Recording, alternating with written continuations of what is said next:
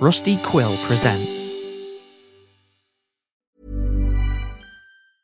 I'm Sandra, and I'm just the professional your small business was looking for. But you didn't hire me because you didn't use LinkedIn Jobs. LinkedIn has professionals you can't find anywhere else, including those who aren't actively looking for a new job, but might be open to the perfect role, like me.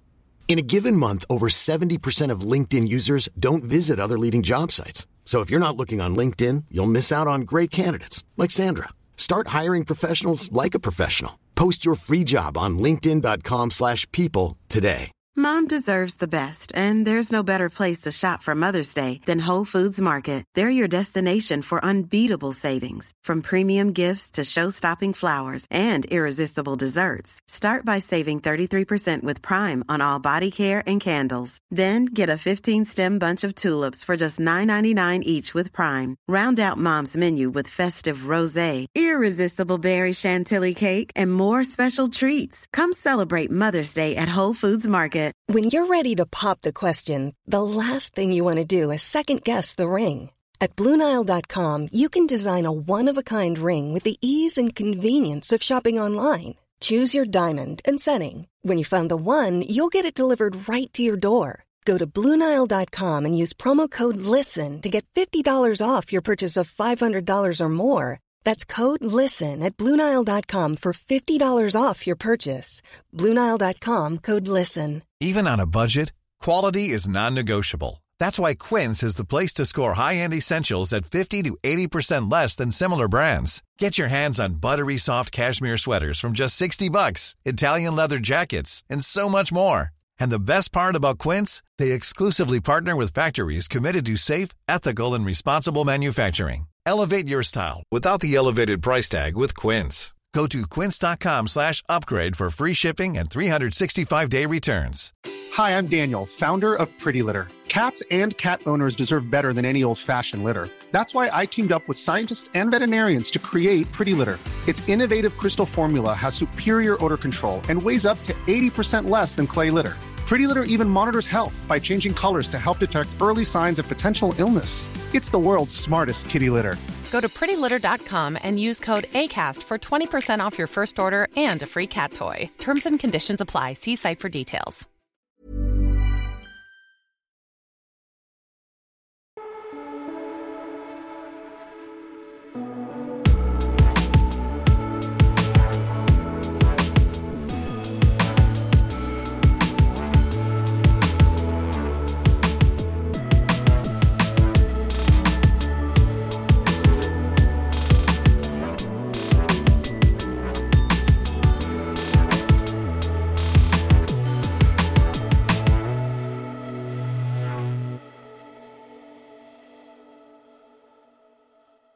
He has a cat on a leash. The largest cat in the world, according to him. It attacks who he tells it to attack. That's rare for a cat. I'd never heard of such a thing before reading about him. He does not exercise this power with caution. Many have gotten injured when he takes his cat out for a walk. It's not that bad, mostly. It's the largest cat in the world, but by that I mean the largest domesticated house cat. It's still just a cat. It can claw and scratch and bite, but only with small claws and small teeth. It can't be that hard to fight it off. I guess I'm still young and spry enough to not have to worry about these things, as old and decrepit as I might convince myself that I am sometimes. He wrote all of those books, you know, airport novels, just the ones that say Rafael Muslani on the cover. I don't know why people read them. Don't people play games on their phone or something on the plane these days? Why read a book? Why not bring a book from home? The halftime sequence is getting a movie, so many people bought it in an airport. Getting a movie or lost in development hell. It's been a while since they've announced the project, and they haven't announced casting yet. It's been a decade of a year, though. Things happen, or more importantly, haven't been happening. I'm sure someone is still working on it. The halftime sequence isn't even Muslani's worst book. I'm embarrassed to know so much about his books. Reading trash novels is like picking at a canker sore in your mouth. You know that you're only causing yourself pain and making things worse, but it feels like a relief to feel that brief shock of pain compared to the lingering soreness. The halftime sequence is a fine book to read on a plane. I just get hung up on the time travel aspects of it all. In my opinion, there aren't any good stories about time travel. Some poor concept always gets left holding the bag. No explanation of the physics or the chain of events can bear the brunt of the weight of an author who needs it to justify all of his creative decisions. The halftime sequence just isn't any different. Time travel in the novel amounts to magic. People can either time travel or they can't. There isn't any science involved. This isn't a science fiction novel. This lack of science fiction eloquently steps around having to know anything about math or time or anything really. But personally, it takes me out of it a little bit. I'm old enough to have seen all of magic debunked in my time. Fortune tellers who are never able to predict that they are about to get exposed on live TV. It's petty, but the lack of science makes me feel like I'm not invited. This story clearly isn't about me. These people live in a magical world and I don't. And even then, most of those people aren't magical either. People just don't have time for science fiction when they're 30,000 feet above the ground. The story follows Oscar Kelvin Price as he leaves his apartment one day, only to see that he has stepped out the door into rural America in January 1929. This is obviously a precarious time to be in America, since the Great Depression is right around the corner. After weeks of trying to figure out how he made the jump in the first place, and trying in vain to find other people like him, and nearly getting arrested in the process, he changes his focus to trying to do everything that he can to prevent the Great Depression. Unfortunately for Oscar, he doesn't have enough historical knowledge of how it all happened, or economic knowledge to know what should have been done differently. He flops through 1929 in vain, trying with all his might to prevent the history that he knows he will have to live through, with all of its brutal poverty and lack of modern amenities. In July of 1929, right before the stock market crash, he meets a woman named Olivia at the library. Something seems off about her, but off in the same way that he seems off living in 1929. They become close friends and then quickly lovers. One day, as she is showering in the other room, he notices a quarter that had fallen out of her purse. When he picks it up, he notices that the date on the quarter is 2053. Surprised by this, he confronts her about it. Before she can say anything and before he can finish explaining that he was also from the future, Olivia grabs him by the arm. Things go black for a split second, and then they're standing together in a new apartment building, built where the old apartment building was in 1929, 124 years later. This is where Muslani loses me. 2053 is boring. I appreciate that it isn't all chrome and retrofuturism, which is somehow something that people are still doing these days, but it isn't interesting either. He fails to predict even the most basic quality of life upgrades or changes in politics or geography. It is written as though history had already ended. Nothing new can happen. There's still 50 states, the countries are all the same, the way people talk is the same. Why invent a future where everything is the same? Because the story isn't about time travel, it's about Oscar and Olivia. I find it hard to care about their interpersonal drama, while the time-space continuum is warping dramatically in the background. They couldn't look any smaller on the stage. My eyesight is barely good enough to see them. And of course, it turns out that Olivia was a traitor this whole time. It turns out that in one timeline, Oscar actually did fix the Great Depression, and Olivia was sent by the Russian government back in time in order to stop him and hurt America. She's not evil with a capital E, she explains, but they have her sister held captive. She has no choice. She really does love Oscar. She was ordered to kill him and opted to bring him to the future instead. The chain of events happened the same way, as far as she could tell. He was prevented from stopping the Great Depression. The two of them hatch a plan to use their time travel capabilities to bust her sister out of a Russian prison. It's suspenseful, but of course everything works out and they live happily ever after.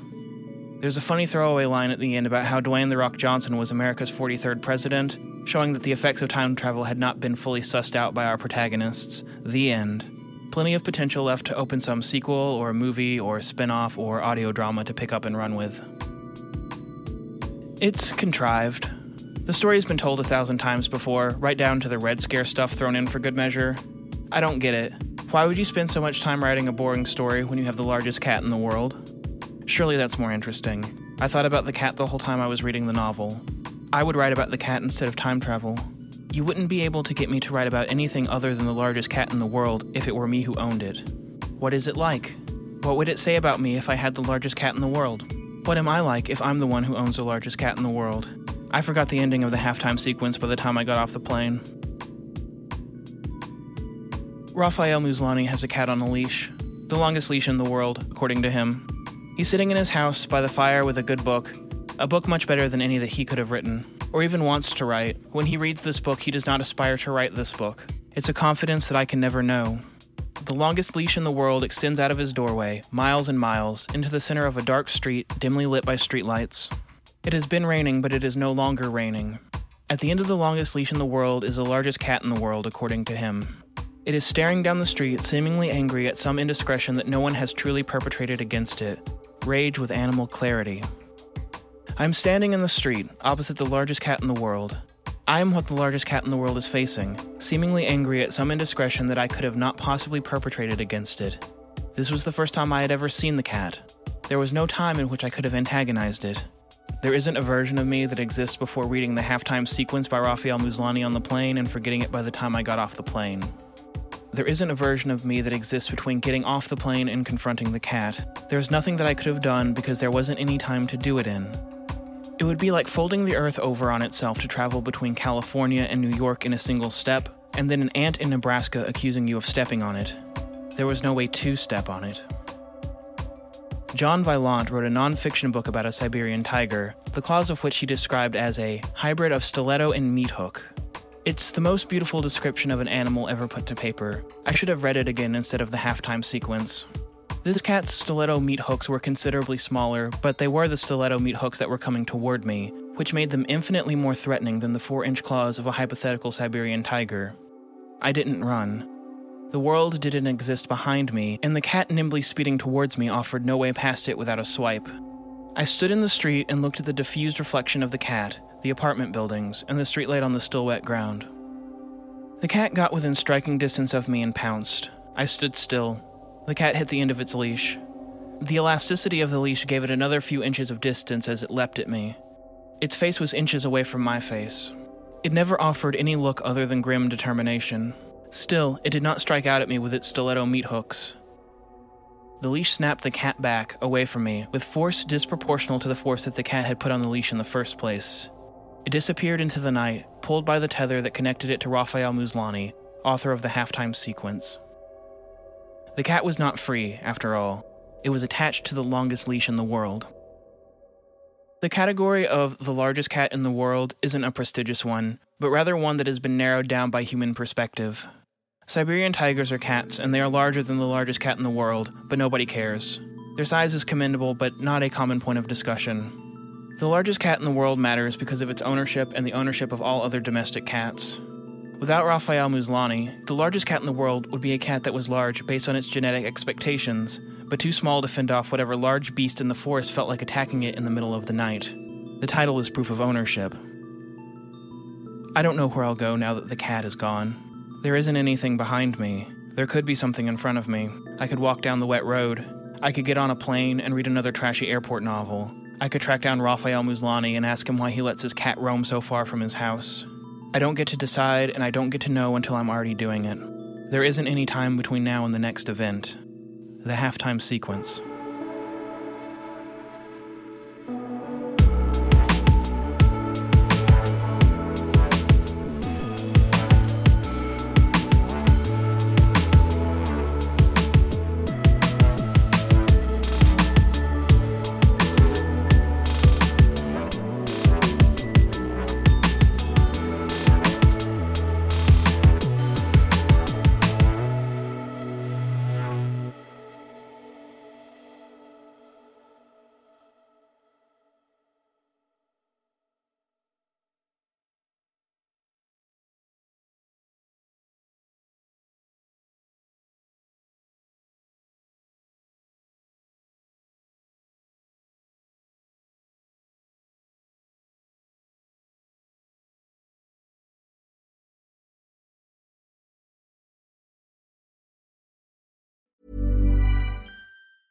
Mom deserves the best, and there's no better place to shop for Mother's Day than Whole Foods Market. They're your destination for unbeatable savings, from premium gifts to show-stopping flowers and irresistible desserts. Start by saving 33% with Prime on all body care and candles. Then get a 15-stem bunch of tulips for just $9.99 each with Prime. Round out Mom's menu with festive rosé, irresistible berry chantilly cake, and more special treats. Come celebrate Mother's Day at Whole Foods Market. Want flexibility? Take yoga. Want flexibility with your health insurance? Check out United Healthcare Insurance Plans. Underwritten by Golden Rule Insurance Company, they offer flexible, budget-friendly medical, dental, and vision coverage that may be right for you. More at uh1.com. Hey, it's Danny Pellegrino from Everything Iconic. Ready to upgrade your style game without blowing your budget? Check out Quince. They've got all the good stuff, shirts and polos, activewear, and fine leather goods, all at 50 to 80% less than other high-end brands. And the best part? They're all about safe, ethical, and responsible manufacturing. Get that luxury vibe without the luxury price tag. Hit up quince.com/upgrade for free shipping and 365-day returns on your next order. That's quince.com/upgrade.